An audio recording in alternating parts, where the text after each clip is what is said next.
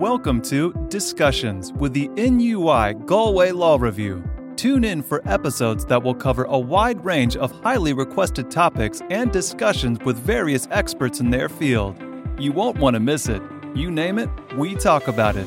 And now, enjoy the show.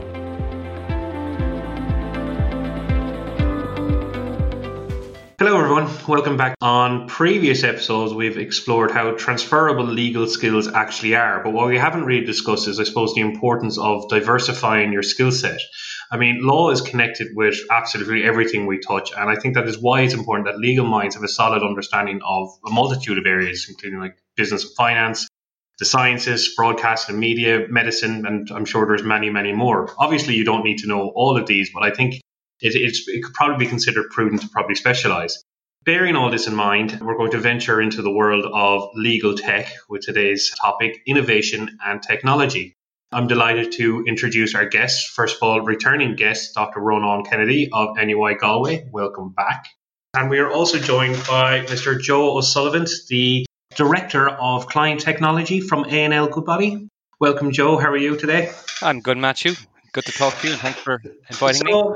No, you're very, very welcome. So I think it's exciting, and like what I try to do with most of our episodes, I think we have two very different perspectives here.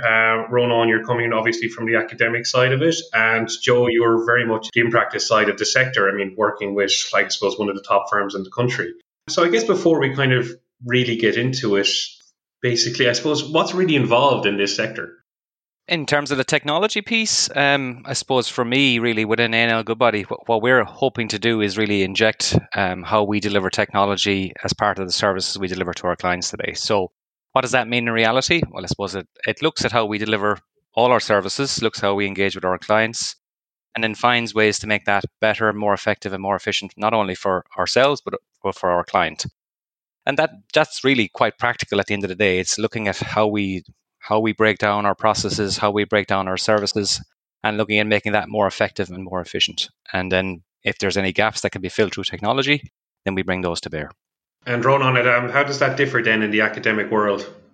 Well, from the academic perspective, I suppose what I'm most interested in is trying to, on the one hand, give the students the skills that they need to navigate that more technological workspace, but more importantly, to give students the innovation mindset that I think some, not all students will need in order to succeed in their careers.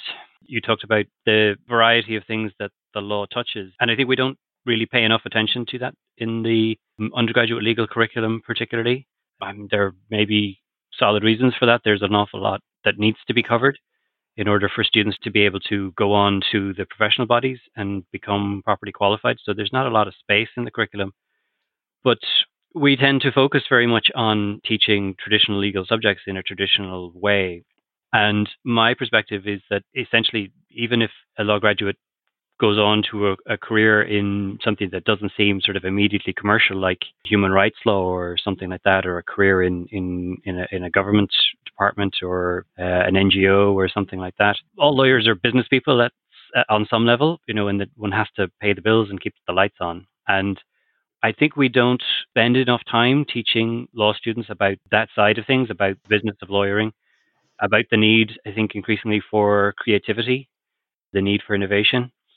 The technology is an important part of that because I think a lot of the innovation that you're seeing in legal practice and in the legal services market now is being driven by technology. But I think it's more important to that new legal graduates and people who've been out there for a while have the capacity to look at things and go, well, maybe we can do this a little bit differently. Yeah, I would 100% agree with that. And it is that lens of asking yourself a little bit why we're doing it this way and looking at potential ways to improve upon it. And I would agree as well with your point, Rónán, that lawyers of today and tomorrow need to have that kind of combination and that hybrid skill.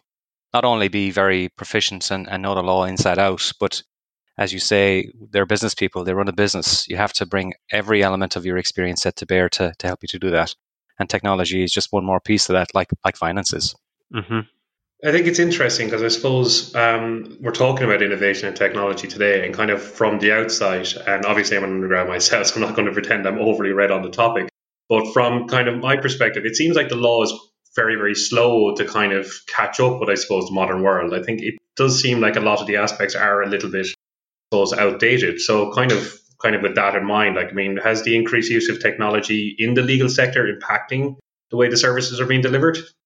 I think from my perspective, it is, and I would agree. I suppose one of the reasons I kind of came to this role first day was I think I saw it as an opportunity within the legal sector to kind of affect change, because it's one of the only professions, I suppose, that hasn't really been digitally disrupted that much in comparing, for example, to financial or banking institutions.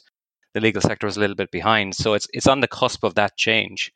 And I think today you're beginning to see the kind of the nucleus of that change happening, and especially over the last couple of years, it's really taken force. And it is really kind of looking at how we engage with our clients a lot more. And our clients are obviously coming to us to say, look, we're going through a lot of journeys ourselves. We're becoming more digital. We expect all of our partners and our lawyers to be able to do the same. So they come to us and want us to be a little more digital, and they're driving change to our legal services as well. So it's coming from the industry inside out, but it's also coming from the outside in. And I think from my point of view, what I'm seeing in the kind of legal services today is that it's now becoming part of how you offer services. Historically, it might have been a back office capability that people weren't fully aware of, but now people are asking upfront, well, how do you deliver your services? What value add do you give to those? And how digital and how easy will it be to integrate with our company and office ecosystems? Yeah, I think that one of the ironies here is that legal services industry in the early days of computerization was a relatively early adopter of some forms of technology. So if you go back through the history, you'll see that online databases, online research databases, things like Westlaw and LexisNexis, which I think a lot of people will be familiar with now, they were developed for the legal services market and were quite successful. There's a lot of uptake with them. Word processing was also something that a lot of legal firms adopted relatively early because they could see the benefit to it. Lawyers, work with words. That's our sort of raw material and our bread and butter. But I think maybe because there was that early adoption of some of those early forms of technology, then that's sort of where it stayed. Mm, And a lot of the ways in which technology was adopted, I think, was fundamentally about solving problems that lawyers had. Because we need access to research material if we're, case law and legislation and so on. So that was a need that we had. And it obviously was beneficial to the legal practice that documents could be typed up more quickly, that they could be more easily edited, that they didn't need to be retyped if changes were made and so on. So that's where word processing came in. So that adoption of technology was driven by making the life of a lawyer easier and maybe reducing their costs. It wasn't so much focused on making the life of the clients easier or mm, reducing their costs. So I think we sort of stagnated there. And one of the things that I think is true about the law as a market and as a profession and as a customer experience, I suppose, if we can use that term. It's not language that I think a lot of lawyers use when they talk about the legal services market. yeah. Is that it's not one that's really customer friendly. Not all lawyers do this, but some lawyers will still sort of wrap themselves up in the mystique of the law, and you get a letter written by a lawyer, and it's not always terribly clear. I mean, I've sometimes had to deal with lawyers in my personal life, and I get correspondence from them, and I'm going, I can kind of understand what this is, but if I wasn't somebody who had some sort of legal training, I think I'd actually find it very difficult. Mm, And when I assist family members and friends who don't have legal training or dealing with legal things, I think I can see how they're intimidated by the experience. They don't understand the language that's in the letters they get. They're very frightened of anything that involves litigation. There's a whole aura that surrounds the law, I think. And because of that, and because I think there's a huge demand for legal services that we're either not able to meet or we're not willing to lower our prices enough to meet. The lawyers can continue to, or could until relatively recently, continue to operate in that where basically a lot of lawyers can charge more or less what they think the market will bear. They don't have to worry too much about someone else coming in and taking over their market because by and large, their clients tend to either not be repeat business. If you're a general practice, a lot of your customers will come to you maybe once or once every 5 or 10 years. Or if they are repeat business, they tend to want to build a relationship, so they'll keep going back to the same firm. So there isn't the same sort of competitive drivers that I think you see in other professional services markets.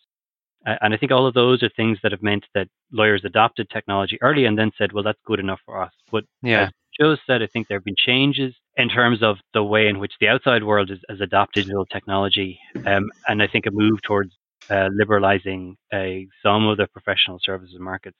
Law, not so much, and in Ireland, particularly, not so much yet. But there are external forces that are making that market open up a bit.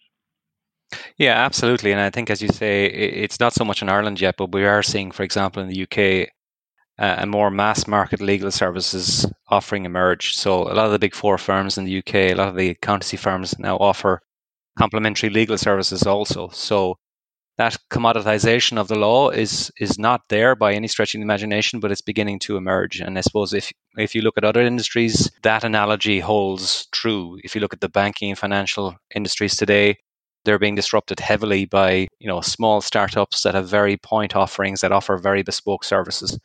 But that's a slippery slope, because soon you have lots of those capabilities, and soon you have a full ecosystem of banking services that you can offer to your clients. I think the law is beginning to go on that route, but not there yet. And I suppose the challenge will be to try and understand what that path is, understand what best technology will get us there, and apply that to general practice or firm practice today. Mm-hmm. And coming back to what I was talking about at the outset, one of the things that I'm focused on from my perspective as an educator and as a researcher as well, is that I think that there are a variety of different pathways, possible future pathways, that this intermediation or this commoditization or digitization of the law, or whatever perspective you want to take on it, could different routes that it could go down, different paths it could take. And I think it's very important for students of today, the graduates of tomorrow, to understand that they themselves can have a role in determining what those paths are, because fundamentally these changes will be driven, I suppose, by supply and demand. Supply in the sense of whether or not there are graduates emerging from third level institutions, either in law or in other disciplines, who have the capacity to look at the legal services market and go, well, we could do this differently. Why are we doing it this way? And to start to develop new products and services, new business models that I would hope offer the customer, whether that customer is a major multinational or an ordinary individual on the street who has a legal problem they need to serve, to offer them a different way maybe to access services, a cheaper model, a way that's a more pleasant experience, a way that is more accessible to those people. And I think that there's a lot of freedom right now. A lot of things are opening up. Yeah. I think there are a lot of opportunities for people who are now going through their studies, who are qualifying, who are in their early stages of their professional career, to grasp opportunities that are there and to really help to shape the future of the legal services market. Yeah, 100%. And I think that's a really important point, I suppose, for your listeners to understand, is that try and, I suppose, look at what you're doing today with a very broad lens. Look at your core competency, but also bring other skills to bear. And I suppose especially nearly every industry is going through some form of digitization today. So more knowledge of this capability and this space will do you no harm. And as Rónán says, there are huge opportunities here for kind of hybrid roles. And that's one of the things that I'm seeing today as well, more than ever before, is that somebody who is qualified as a lawyer, but now is almost fully immersed into a digital role, and bringing to bear both of those skills is a very powerful force, no matter what industry you're in. So if you're in the pharmaceutical industry and you've got a background in technology, you are in a very distinct sweet spot today. Similarly in law, if you've got a good background in law, or if even your background is in a different area, and you apply the skills of law there, you're in a kind of a very sweet spot today to be able to help transform that industry. So do come at this with a very open mind and an open perspective. And I suppose don't think that it's just monotone. There has to be a lot of color in your career in terms of looking at the different ways that it can flex and change over the course of a lifetime. Rónán, you were just talking there about, I suppose, firms, and I suppose, as word processing came out, and it just kind of reminded me that, when I was doing the understanding the law module, I suppose the legal technology assessment was part of that. Mm-hmm. And I suppose it kind of got me thinking in the sense that, the ability to use Word and use kind of these basic softwares in terms of, because of the importance of, writing and drafting. Mm-hmm. Do you think there maybe should be actually more time given to that in a first year, module to get a firm understanding of actually these functions and how to be familiar with this? Because it seems quite substantial to your career to have this ability, even entering your career in the beginning. I think so, yes, and that's so that particular tool, the Procertas legal technology assessment, is something that I've done quite a lot of work on, making sure it's part of the first and second year curriculum in the law school in Inui Galway. And I thought that was important because we used to teach all of these types of tools in the 90s. Students were basically, depending on the program they were in, were required to complete a set of courses and complete exercises to make sure that they understood how to use a word processor and a spreadsheet and so on. And somewhere in the early 2000s, because of resource constraints and because of the time that these things take up, we moved away from that. And the assumption that a lot of my colleagues made was that students coming into the university, coming out of the second level system, were what are sometimes called digital natives. Said sometimes that technology is everything that was invented after you were born. And the assumption, which is not, I think, at all correct, was that students who grown up with these technology, who would have had computers and so on in their homes and would conceivably have used them in secondary school, would have already mastered how to use these tools. But what I was seeing, and those of my other colleagues who were paying attention, was that actually because students had no formal training in these kinds of tools, they really had very little idea how to use them and how to use them well. More to the point, I could see that also some of my colleagues who were making these decisions didn't also know how to use these tools well either. They were able to use a word processor for some very basic, more advanced capabilities like generating tables of contents and so on was something that they'd never been exposed to, so they just didn't understand that they existed within the tool. So that's why I thought that was important and did some work to find a suitable tool and to make sure it was put back into the introductory curriculum. And possibly there's scope to do more.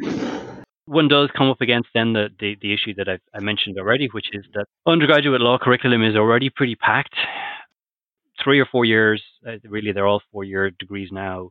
4 years does seem like a long time, but when you have to tick a lot of different boxes in terms of the subjects that need to be taken for entry into the professional bodies, and then allow students to take some optional modules, particularly languages, which are something else that need a lot of time, there isn't a lot of scope to fit this in. I do think that, coming back to something Joe said a while ago about hybrid careers, we maybe in the future are going to need to look at more hybrid degrees.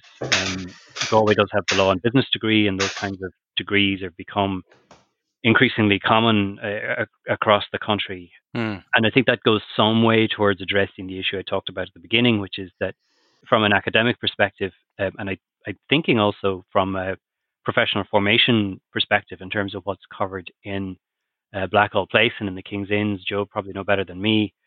We don't talk very much about the business of lawyering, but even the way in which that hybridization of law and business is done in Galway and elsewhere, I think we don't bring to life that intersection. We teach business and we teach law, and we don't actually have courses that cross the two over. And that, to a certain extent, is what I've been trying to do with the new law and innovation undergraduate module that I piloted in UA Galway last year. And it's something that I think needs more effort.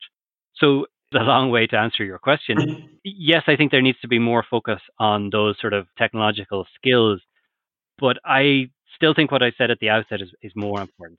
The technology is an important element of this, and it possibly is a driver of some of the change, but it's not the only driver of the change. And if all you do is teach students, if all I do is to teach students technical skills, then I think there's an important piece of the puzzle that they don't have. One can always sit down and learn how to use a word processor at some stage later. Those sorts of skills that's more training, I think, than education. Yeah. And it's something that people do need to be trained in, and they need it in order to be able to do their university studies well, and certainly for their professional careers afterward. But I'm more interested in educating them, and I'm more interested in giving them that higher level perspective and the higher level skills, again, so that they can stand back and go, well, why is this done this way? I had a very interesting conversation with a journalist a while ago who ended up in a lot of litigation for one reason or another. And in his conversations with his legal team, would continue to ask them, well, why do you do it that way? Why is this the way in which papers are filed? Why is this the way in which they're prepared?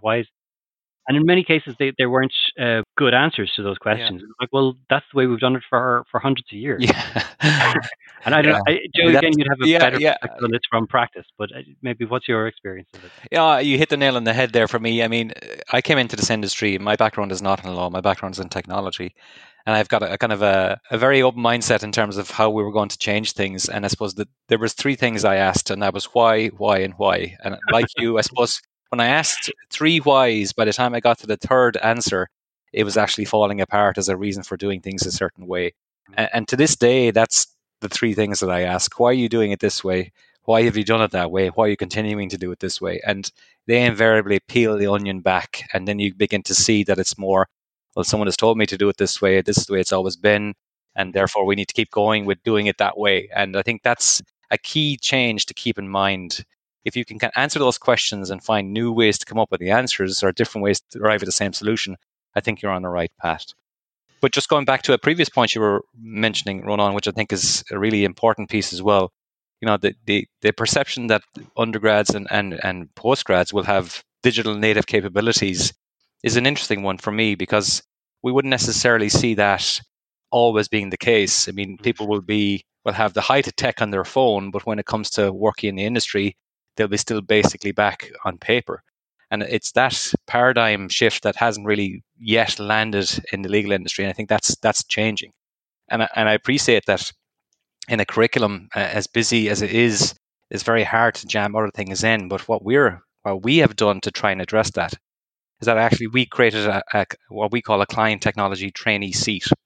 So we now have a dedicated seat within my team and the broader team to basically bring trainees in, bring them up the curve on the technology offerings we have in the business, and let them see that and experience that firsthand, so that they can augment their legal training with technology training as well. So a little like a dedicated module, there's a dedicated seat now for people to be able to come in and get that experience. And that's really important, because that gives them that hybrid career capability.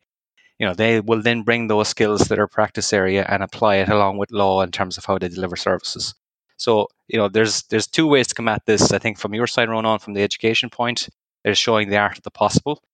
And then from the industry point of view, it's building upon that to deepen those skills so that they're applied in practice. Well, I think it's actually a very good point, because you were talking about kind of, the native IT people coming in now. And I always considered myself to be quite familiar with computers until I actually did that LTA course and realized that I actually don't know anything about Word. So I think, I remember sitting down and getting ready to start and going, oh, so I need to do the tutorials. I know Word fairly well. And then I quickly learned, I think after question one, that yes, I definitely do need to do the tutorials. And I think it was something that kind of shocked me in the sense that, this is going to be a major part of my career. I mean, if I went into a traineeship or if I went into an internship and I got asked to draft a document or review a document and I didn't know the basic functions of how Word would work, I would say that would be a pretty big hole in my education. And maybe education is the wrong word in that sense. The fact that there probably should be an onus on your own responsibility to actually learn this, or going to maybe the stage higher, that it should be an entry requirement or something. I mean, I suppose in secondary school, there's so many of these courses now that you can do throughout your actual learning that could reasonably become an entrance requirement. But it's such a basic thing in my mind that I suppose I took for granted and thought I knew about until I actually really needed it. And then you realize your knowledge is very much lacking. Yeah. I think you can never underestimate the kind of the basic toolkit that you need to come in. And I suppose being familiar with things like Word, I think, is almost kind of a prerequisite, to be honest. But I would stretch that a little bit further, and I would maybe show a little bit as well of the art of the possible. Maybe just to broaden the minds as well. I mean, showing people the capabilities, and maybe some of your colleagues in computer science and mathematics will have more information on this. But showing the capabilities of things like machine learning today and what that can do for the industry will be a huge eye opener. So if you have colleagues or friends in different undergraduate degrees, do talk to them about this and see how the power of that technology is being applied to the world of words, which is law, and that is having a transformative effect today, because what used to take a person, analysis and time and energy to do, can now be done quite effectively and quite at scale with machine learning. So look at the basics for sure, but also look at the art of the possible and what's around the corner in terms of the technology. Yeah, I think it's very important, particularly for those who are in the system now, current students, to be looking to the job market, the legal services market, what the legal technology market is going to look like in 5 years, to the extent that we can predict that. Artificial intelligence has been, 20 years away for 40 or 50 years. Yeah. And I think a lot of what's out there now isn't really artificial intelligence. I mean, certainly these things they're not the sort of general intelligences that you'll see in science fiction TV Yeah. shows and movies. Yeah. They're actually quite limited in a lot of ways, and people misunderstand what it is they can do. But at the same time, some of them are very powerful within very specific domains. And I think it is very important, if this is an avenue that you want to go down and it's a career that you want to pursue, that you're trying to do horizon scanning, whether it's through reading about things or by speaking to classmates and friends and whatever who might be taking these courses, or following the discussion amongst different legal academics and so on about what is actually happening. That's very important, because that can give you an idea of where you might want to learn and what kind of skills and experience and exposure you might want to pick up as a student, so that you can be well positioned for the career market. One thing I might mention there, actually, Matthew, is that the Society for Computers and Law, which is an educational charity based in the UK but has a remit which includes Ireland, it has an Irish subgroup or subchapter. This society offers free membership to students.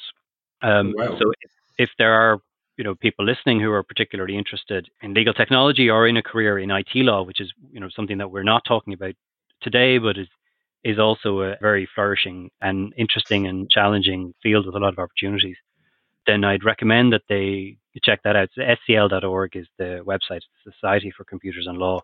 And if you contact them and explain that you're an undergraduate student in third level, then they will give you a free membership during the period of time when you're a student. And then obviously later you can decide whether or not you want to continue with that. Things like that. Like, there are other resources, but SCL is the one that really springs to mind for me, that can be a huge boon to students who are interested in this sort of thing, because you'll get a real feel for what's actually happening right now, and more importantly, where the technology is likely to be going in the future. It's about two things. It's about, on the one hand, trying to figure out where the opportunities will be for you, but it's also about trying to figure out what opportunities might actually be foreclosed by the time you graduate, because these things they have negatives and positives. Joe's right that machine learning is doing an awful lot to shorten the time that's needed for things like contract review or pre-trial discovery. But the flip side of that, for someone who's student now or about to begin their professional career, is that is work that traditionally was done by people at the early stages of their career. It's not terribly rewarding, not terribly interesting, but it does pay the bills.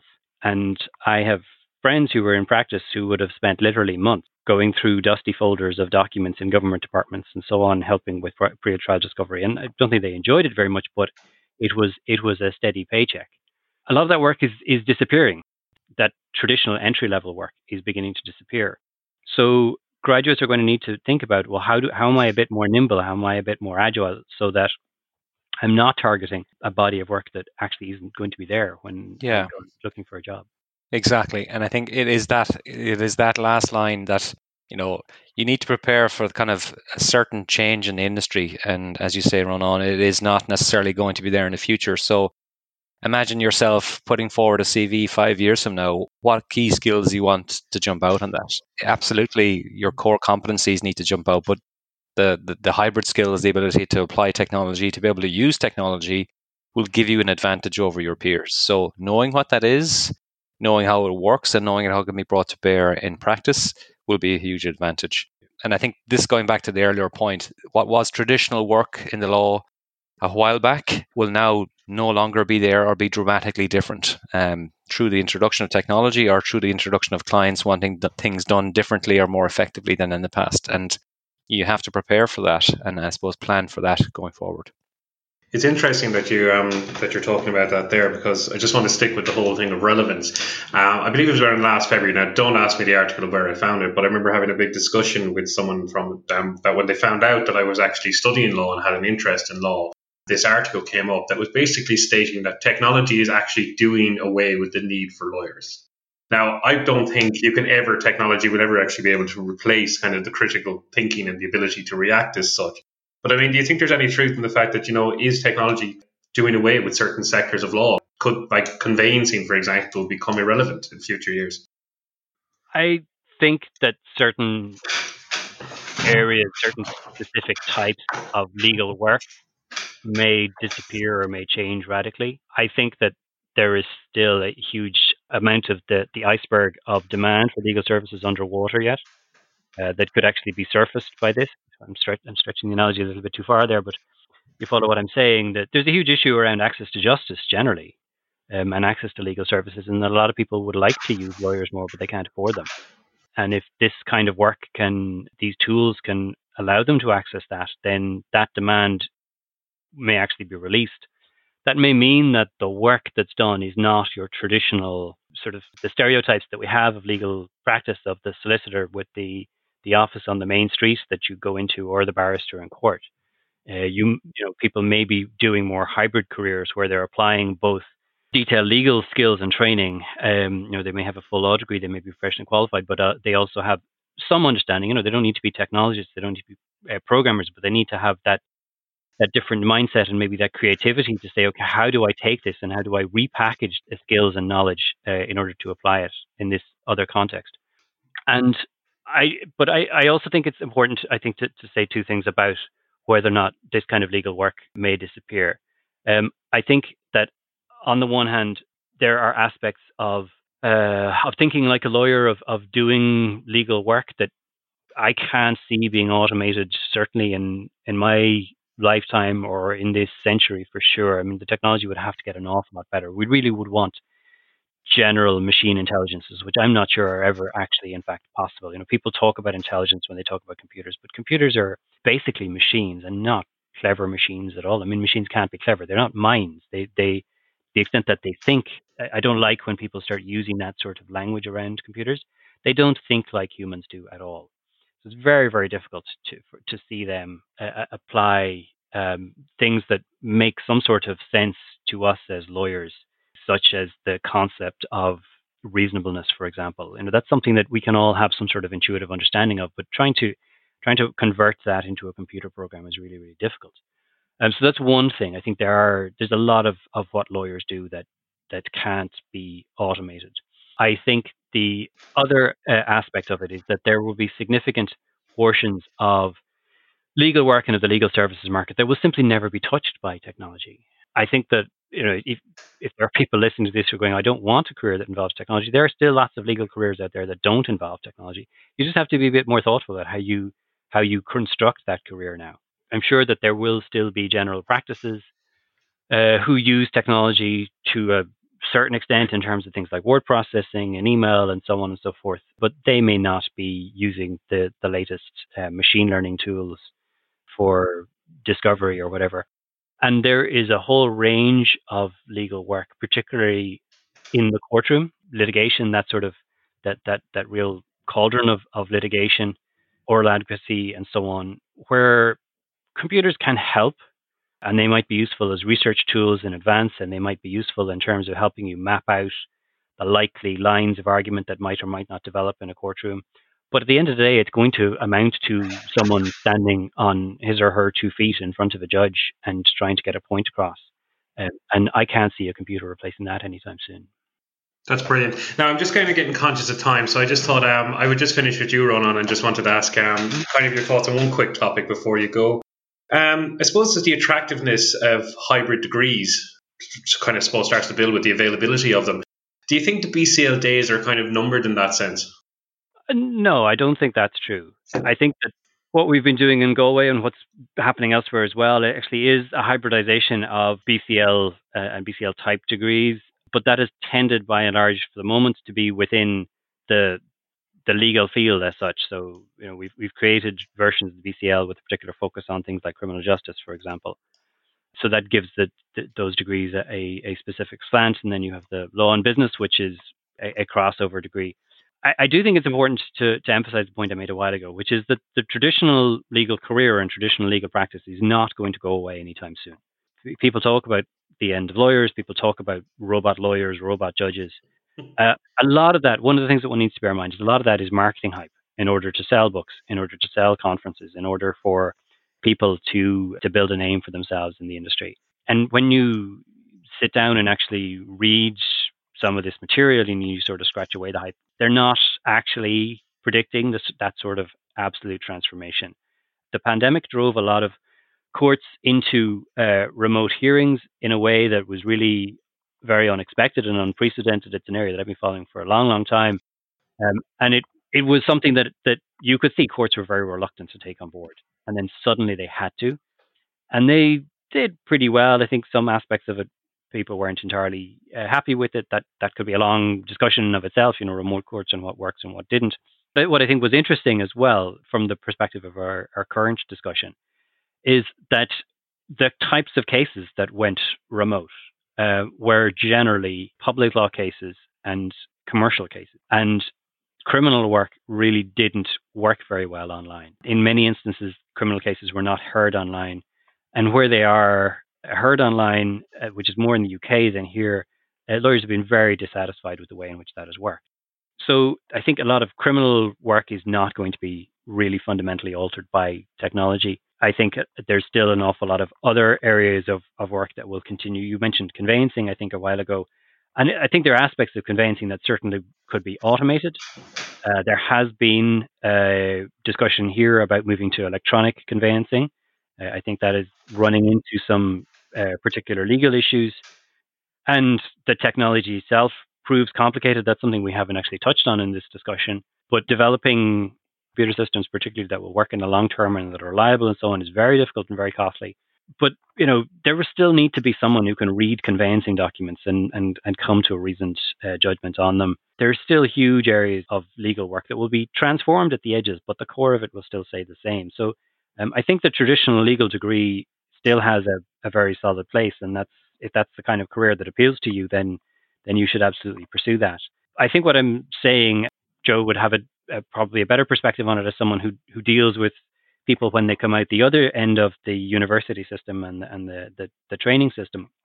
It really enhances your CV and your career and the options that might be available to you if you, to the extent that you can now, try and build in some of that hybridization and expose yourself to different areas and build up other skills, build up just that creativity and that impulse to innovation a bit as a university student, and not just take everything as going, well, that's the way it's been done for hundreds of years, so that's perfectly fine. There is a lot of scope for that, and I do expect that third level institutions will start to offer more hybrid degrees in the future, but I don't see them doing well with traditional law degrees anytime soon either. Okay. Well, that's really interesting. Thank you so much, Rónán, for giving your input and all that. And as always, it's a pleasure to have you back. Thank you so much, Joe. Honestly, that was absolutely brilliant, and it was an absolute pleasure to have you on. So I think that'll probably do us for today. We're after having a great episode. And stay tuned for the next one. Thanks for listening. We hope you enjoyed this episode. To learn more about the NUI Galway Law Review and to stay up to date with information about workshops, guest speakers, social and career events, networking opportunities, and much more, follow us on Twitter and Instagram. We'll see you next time.